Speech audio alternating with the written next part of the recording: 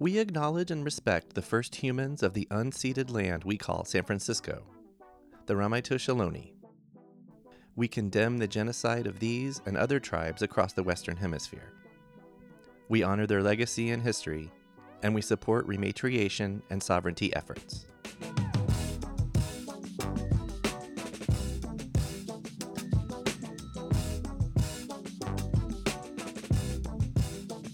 Hello and Happy New Year! Welcome to Storied San Francisco. I'm your host, Jeff Hunt. In this first episode of 2023, we'll meet Cody Frost. Cody has worked at Rainbow Grocery Cooperative for 16 years. We'll learn a little bit about his backstory, then we'll hear some history of this co-op, the last in our series. If you missed episodes on Other Avenues Grocery Cooperative and Arizmendi Bakery, please go back and check those out.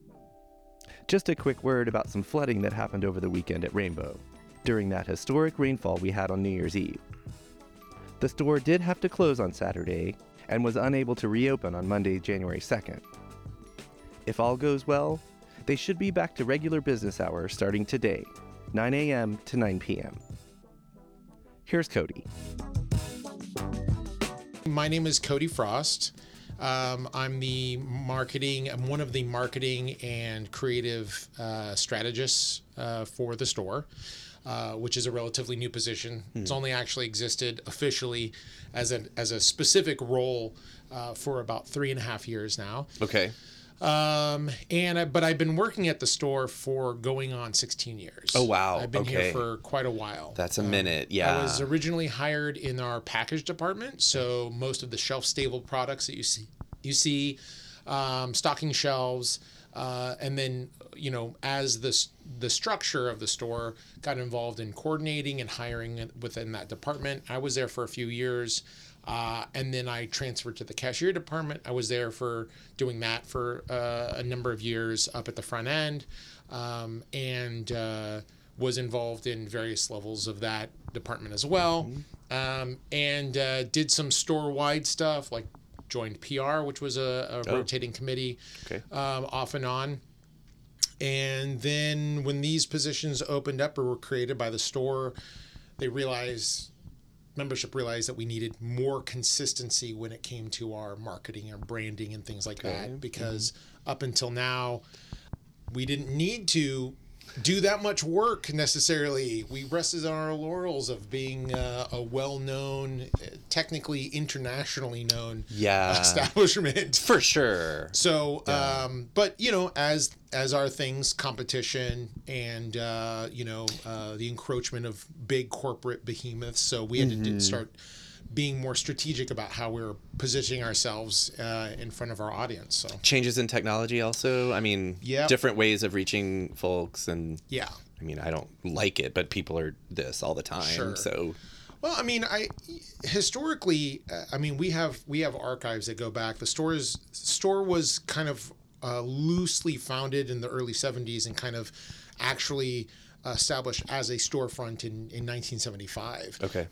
And back then it was also primarily volunteer run. So a lot of people, it didn't incorporate into a cooperative until I can give you the exact date. I think it was in the mid 80s. Oh, okay. Yeah. Or no, I'm sorry.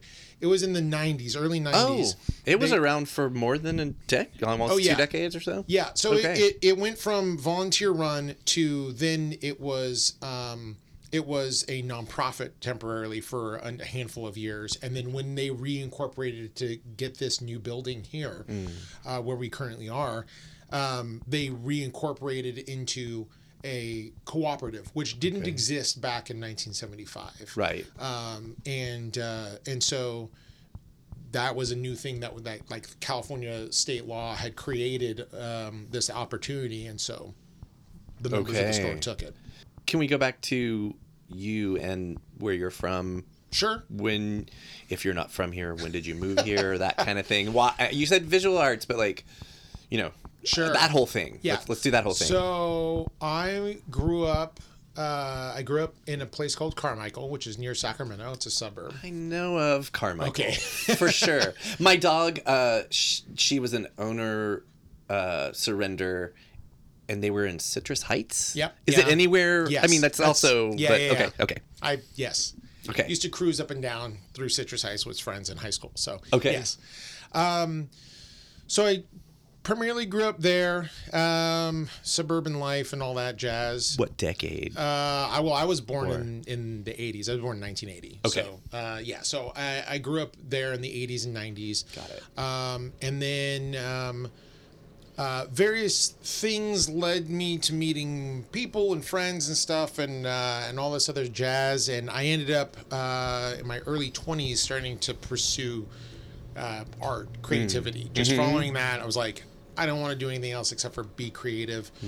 And through that, I made some friends who were working on a big project in Sacramento. I moved closer to downtown. Okay. And in 2004 and 5, they were working on this film project with puppets and miniature sets and stuff like that. And I started getting involved. Nice. And then some of them said, hey, we are going to look to create a space in San Francisco. We have a line on a possible spot, and we were wondering if you want to come do that with us. So in 2000, that started 2005, but I didn't move here until 2006. And so a little easier to do that back then, or maybe hindsight's 2020. I'm not sure. I'm like, there's no way I could move to San Francisco now. I'll say that. Also, having a group of people Yes. makes things a little more affordable. Yes. I'll say not necessarily easier, but bit. Well, just No, their first few years, I mean, it took a couple years to finally start actually getting by. But we worked on our space and built it up. It still exists. It's still in the mission. So is it like an artist space or? Yes. It's not. It's different than what it originally was, in that what we were doing there were, having art shows and film screenings and parties, lots of parties and shows. It's a DIY space. It's called The Secret Alley. Oh, yeah. Okay. Do you know about I love The Secret Alley. Okay. How do you know about The Secret Alley? BFF. Oh, yeah. Okay. Yeah, yes, we're part of their sense. podcast network, actually. Oh. Then great. Yeah. Then yes, 100%. Don't tell me you have a show on BFF. No, I don't. Okay, have that a would show be. on BFF. My mind might actually blow if that happened. I've never got onto the BFF train. Got it. Yes, I'm aware. But Secret Alley. Yes. I mean, from the moment I stepped foot in there, I'm gonna guess, the late first decade of this century, sometime in there, 08 or so. Sure. I was just like, yes.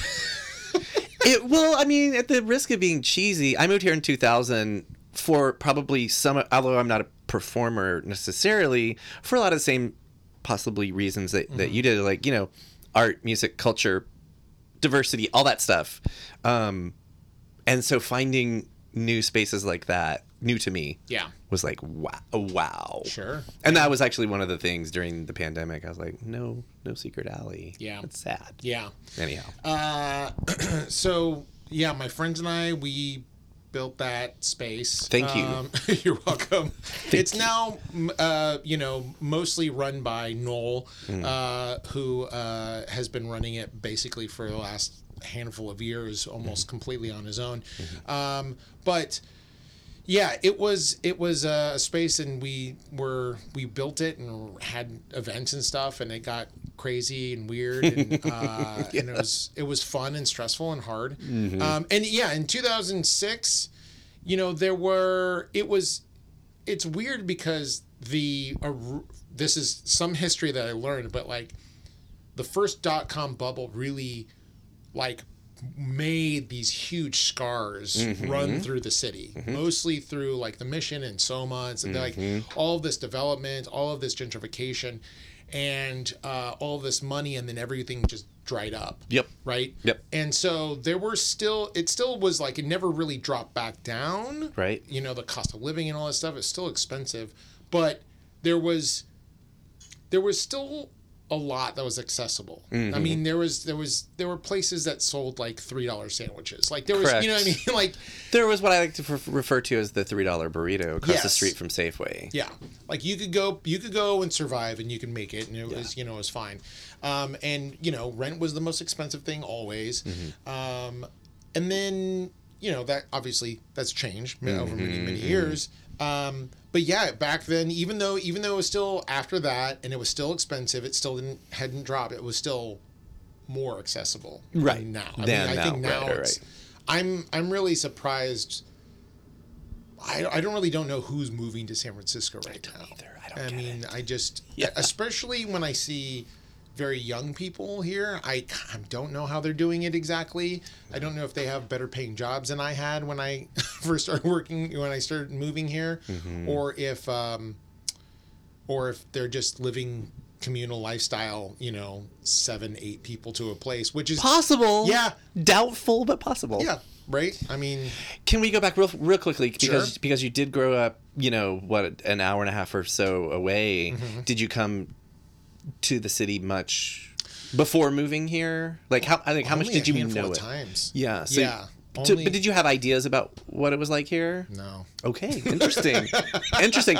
It was like through this group that you were part of that they were like, let's come here. It was the so growing up in Sacramento, I thought about moving away and all of this stuff. And when I was after high school, I had friends who went to college in New York, and they were like, "Come to New York, come," And I am a person who has suffered from anxiety most of my life, if not all of my life, and could not see myself just like that. Was just too overwhelming. You did yourself a favor. I mean, as a fellow anxiety sufferer, I lived in New York right before I came here. Oh, and okay. I guess thankfully it only took me a year to figure out that I love it there, but it's not for me. And I had a friend who lived here. I visited. I was like, this is good. I mean, who knows what could have happened, This if is I had true. gone, of course. This is true. But I think that I just like the idea of going so far away from like my family and everybody and things that are basically comforts, not and being so young, not really thinking of that I could create my own eventually. So I didn't do that, but thought about the closest place I thought of that I could move possibly, because I didn't want to move to LA, would be possibly San Francisco. It seemed interesting. It seemed like all of the narrative of San Francisco was appealing. And visited here a couple times in elementary school, and then once or twice, my teens and high school, and then early 20s. But moving to the Mission in 2006 was a hard transition for me. Okay. For sure. Okay. It was really hard. Just the growing up in the suburbs and then basically dropping myself with very little prior experience and knowledge, life skills, maybe even dropping myself into the thick of it, correct. in the Mission. That is right there. And, there was just a lot that I had to adjust to. I had to become more street smart. I had to become more aware of my surroundings. And it was also hard to see so much suffering. I mean, I know that we currently, and this has never happened, in my experience, I've never lived through this, but just the waves of people living in tent cities and stuff like that all over the country. That's not even what was happening back then. Right. There were just Especially a lot on of people, Cap Street. Yeah. There were a lot of people on the street. There were a lot of people doing their thing. And part of it was learning how to be safe, but also learning that whatever fear I had was not based on reality. So it's like it was preconceived. Based on, yes, it was preconceived things. It was like, oh, actually, I found myself after a few years of living here feeling more creeped out walking around the outer Richmond in the middle of the night than I did walking through the Mission. in the middle of the night. That's a really like immediate example. My example is I lived here a few years without I'm from Texas originally, and the first time I flew back was a couple of years after living here, and I had a borderline panic attack as our plane was landing because I was like, there's just vast endless fields of nothing. Oh yeah. That's not agoraphobia or whatever it is, where you have fear of open spaces. Yes. I had that on the plane. I was like, get me back to kind of more dense urban life. Yeah. So adjustment for myself as well. Yeah, it was interesting. I didn't realize I was what I had gotten used to, especially working with the guys at the alley. We'd be out doing stuff all hours of the night and day, walking around. And I got very comfortable just like walking up and down through the neighborhood and walking many places in San Francisco in general, just kind of all the time. Be like, hey, let's go to a place in Chinatown. We're gonna go get food or drinks in the middle of the night. Okay, we're gonna walk over there. It defies logic how walkable this town is. It is, it's generally it's small, walkable. Yeah, it's very walkable. It is walkable. It is walkable, and I feel like this happens to me. Conceptually, everything seems spread out.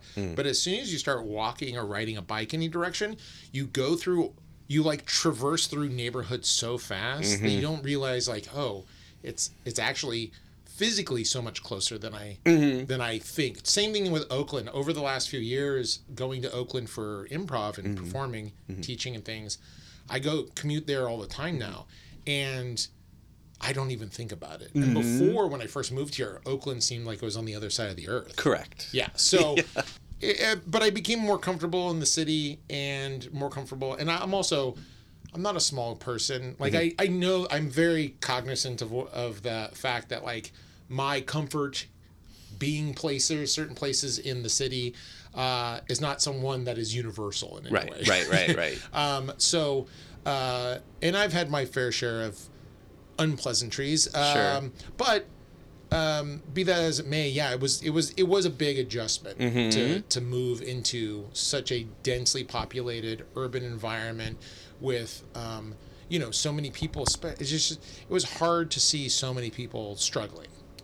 Correct. Yes, and it's not any easier. No, absolutely not. In fact, to this day, when I hear people say anything about unhoused or homeless people, I always try to guess, or maybe the thing I'm trying to train myself to do is to ask, are you complaining about blight, or are you complaining about the fact that there are humans suffering right around you? Like that distinction. Yeah. And I try to surround myself with the people who are the latter. Yes. Yeah. So if my math is correct, it's really rough math, but you must have started here not that long after moving here. Yeah, I originally got a job. Ariel Dovis was yes. I know Ariel. Yeah. Yep. Of course. Yep. From his mission days. Yes. Okay. Then that's right. You've been here for quite a while too. Yeah. Ariel was one of the guys. We built the Secret Alley together. Right. And through him, when I was trying to find work, commuting, because we got the space and we started building before I actually moved here. So every weekend I'd come from Sacramento and work for 3 or 4 days. He helped me get a job at By-Right on 18th Street. Okay. So I was working there for the first year or so, and then I got a job here. And Okay. I've worked here ever since. Okay. So it was like, I think it was like July 2007. I think it was when I got a job here. That's a while. Yes. I mean, that speaks to, I feel like, a theme that I'm noticing in a lot of the co-ops that we're talking with, is that people stay. We'll get to that in a minute. Can we, because you've already talked a little bit about the history of Rainbow, maybe let's do that, and then let's talk about your time here and the store now and all that other stuff. Oh yeah, there's a lot. There's so much history about the store. And a lot of this is definitely from like a Wikipedia page that was created by somebody about the store. Right. So yeah, it was back in the 70s. There was a faith-based group that was all about using food for community support and political activism. And through the process of that, some people created, there was a number of different co-ops that were created. I think Other Avenues was part of that originally. Yes. We were part of that originally, starting on 16th Street. That was another question. The original location, 16th and in the middle of 16th between Guerrero and Valencia. It's where Gestalt is. Oh yeah, that was the original Rainbow. That's the original Rainbow. Good to know. And when I first moved here, it was like a coffee shop of some sort. Yeah, before it's Gestalt. Yeah. So that was the original location. They were there, and then they opened that up in 75-ish. When you say they, about how many folks were? If you had to guess. I don't know, actually. I think probably, I would imagine that it was probably a handful of maybe like 10. Okay. 10, like 10 or 8 or 10 core people, kind of like having to sign the lease and, do all that stuff. But then it was kind of community, volunteer. I was going to say, I'm going to guess mostly people who were kind of around that area. Living right? or working. And so they were involved there. And then eventually, like a year later or so, they opened up a general store further down the block. So it wasn't actually combined. So there was the grocery store essentially. And then there was the general store that sold like housewares and sundries and things like that. Okay, cool. Eventually, those in fact there used to be a division of like power in a way where you couldn't work at both, even though they were under the same umbrella, and that but eventually that slowly dissolved, but it was like you worked either for the grocery store or for the general store, which is why if you look at the front of this building, it still says general store. That's kind of a holdover from a million years ago. Interesting. When they moved in the 80s, that space on 16th got too big, or it got too crowded. It was too busy. Right. And the general store, same thing. So they combined both things when they moved to 15th, the corner of 15th and Mission was their second location. 15th and Mission. Okay. Is the building even still there? The building's still there. Oh, good. It was a WeWork place for a while. It was originally it was directly across from what used to be an old print warehouse that was on a big empty lot, but that got torn down and now is I think is low income housing. Okay. That block right there on Mission. No, wait, that's not right. That's South Van Ness. That's South. Yes, I'm thinking of that. There's too many new things. But it got torn down and something was took better, its place. That's fair to say. But the building that Rainbow's second location, that's still there. Oh, okay. That still exists. And so they were there for a few years, but they quickly outgrew that, and then they started the process of trying to move and found this location. I think they found it in '95, and then there was renovations. This used to be, my understanding is that it used to be the St. Vincent de Paul. Oh. I think that's the name. Thrift store. Thrift store. Okay. It used to be a thrift store owned by a branch of the Catholic Church, I think. I can kind of see that. Yes. And so that's what it was for years. And then we bought it. So we actually outright owned the building. I think in 2008 or 9 is when we finished paying off the mortgage. So we own this building and property. And that also speaks to other things about. Yes. Yes. Yeah. Good things. Good things. Yes. Yeah. So, we've been here since '96, I think, is when the store opened up in this location. Okay. Also incorporated around that time into a co-op with the state. Right. Up until that point, though, basically the store had been running itself as a democratic workplace, not hierarchically structured. So everybody was still involved, and they were still a member of running the business, but it wasn't kind of structured on a legal level as such. Right. Yeah. Were roles might have been defined, but were people assigned and limited to roles, or did everyone just kind of share? I think everybody moved around. I mean, my understanding is that there was still some again, some holdovers of like the division between departments and things. And that's For the general still store true. versus food. Is it still true? It's still true. We still technically have 14 or so autonomous departments. And they all run themselves independently within certain guidelines. So basically there are, there's corporate rules and policies that exist that kind of are broader guidelines or overarching store-wide things. Sure. And then the minutia of department schedules and vacations and hiring and things like that are all done on a departmental level. So, Okay. So there is, for better or worse, there are departments that kind of can find what they need within their labor and, their products. If they're buying or selling products, they can find ways of tweaking that and balancing out, trying to get that efficiency down. It does hinder sometimes the kind of cross-departmental work being done. Sure. It's a little bit more opaque for new workers, so there's a little bit of trying to help people understand this, like, oh, there isn't necessarily a centralized place where you go, oh, I just need to pick up a shift, or my shift is going to rotate throughout the store. You'll be generally kind of specialized in a way, and then over the course of your career you can hop around and learn Got different it. things. Yeah. You mentioned how many departments? 14, I think, Okay. on the floor. Okay. And not to disparage any of the others, but for me, the two that stand out the most, bulk and cheese. Sure. Yes. Can we just talk about those real fast? Yes. I can't have Rainbow on the podcast and not talk about especially the cheese. So My God. One of the that's actually going back to bulk first. Sure.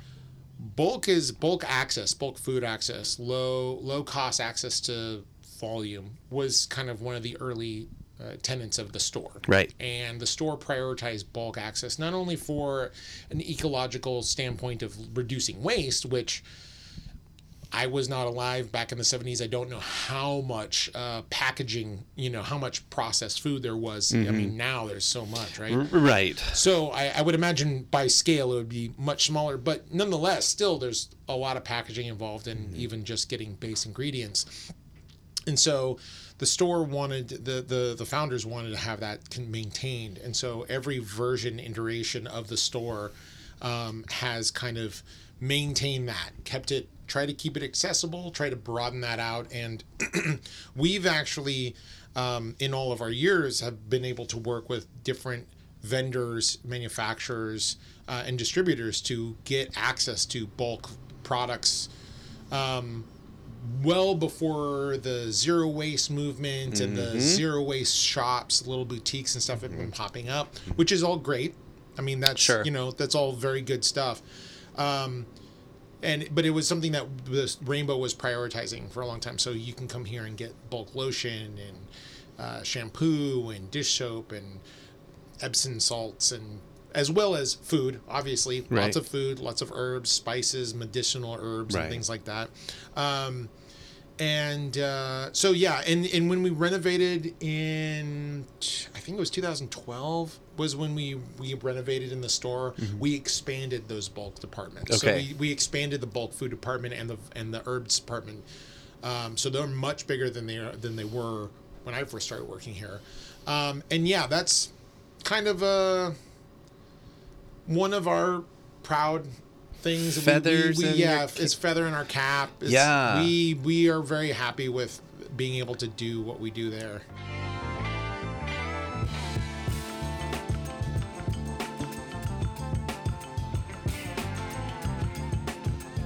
That was Cody Frost, a marketing and creative strategist, as well as being a worker owner at Rainbow Grocery Cooperative. Check back next week for part 2 on Rainbow.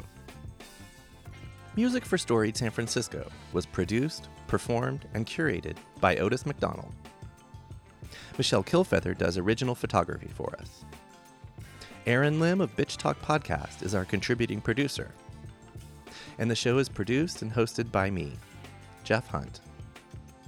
Now in our 5th season, we have more than 200 episodes available on our website, storiedsf.com, or wherever you listen to podcasts. If you're able to, please rate and review the show.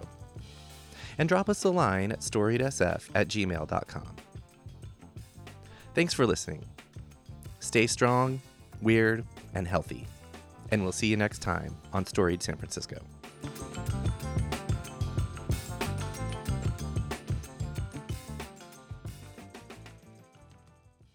This podcast is a proud member of the BFF.FM podcast network. Learn more at podcasts.bff.fm. BFF.FM, best frequencies forever.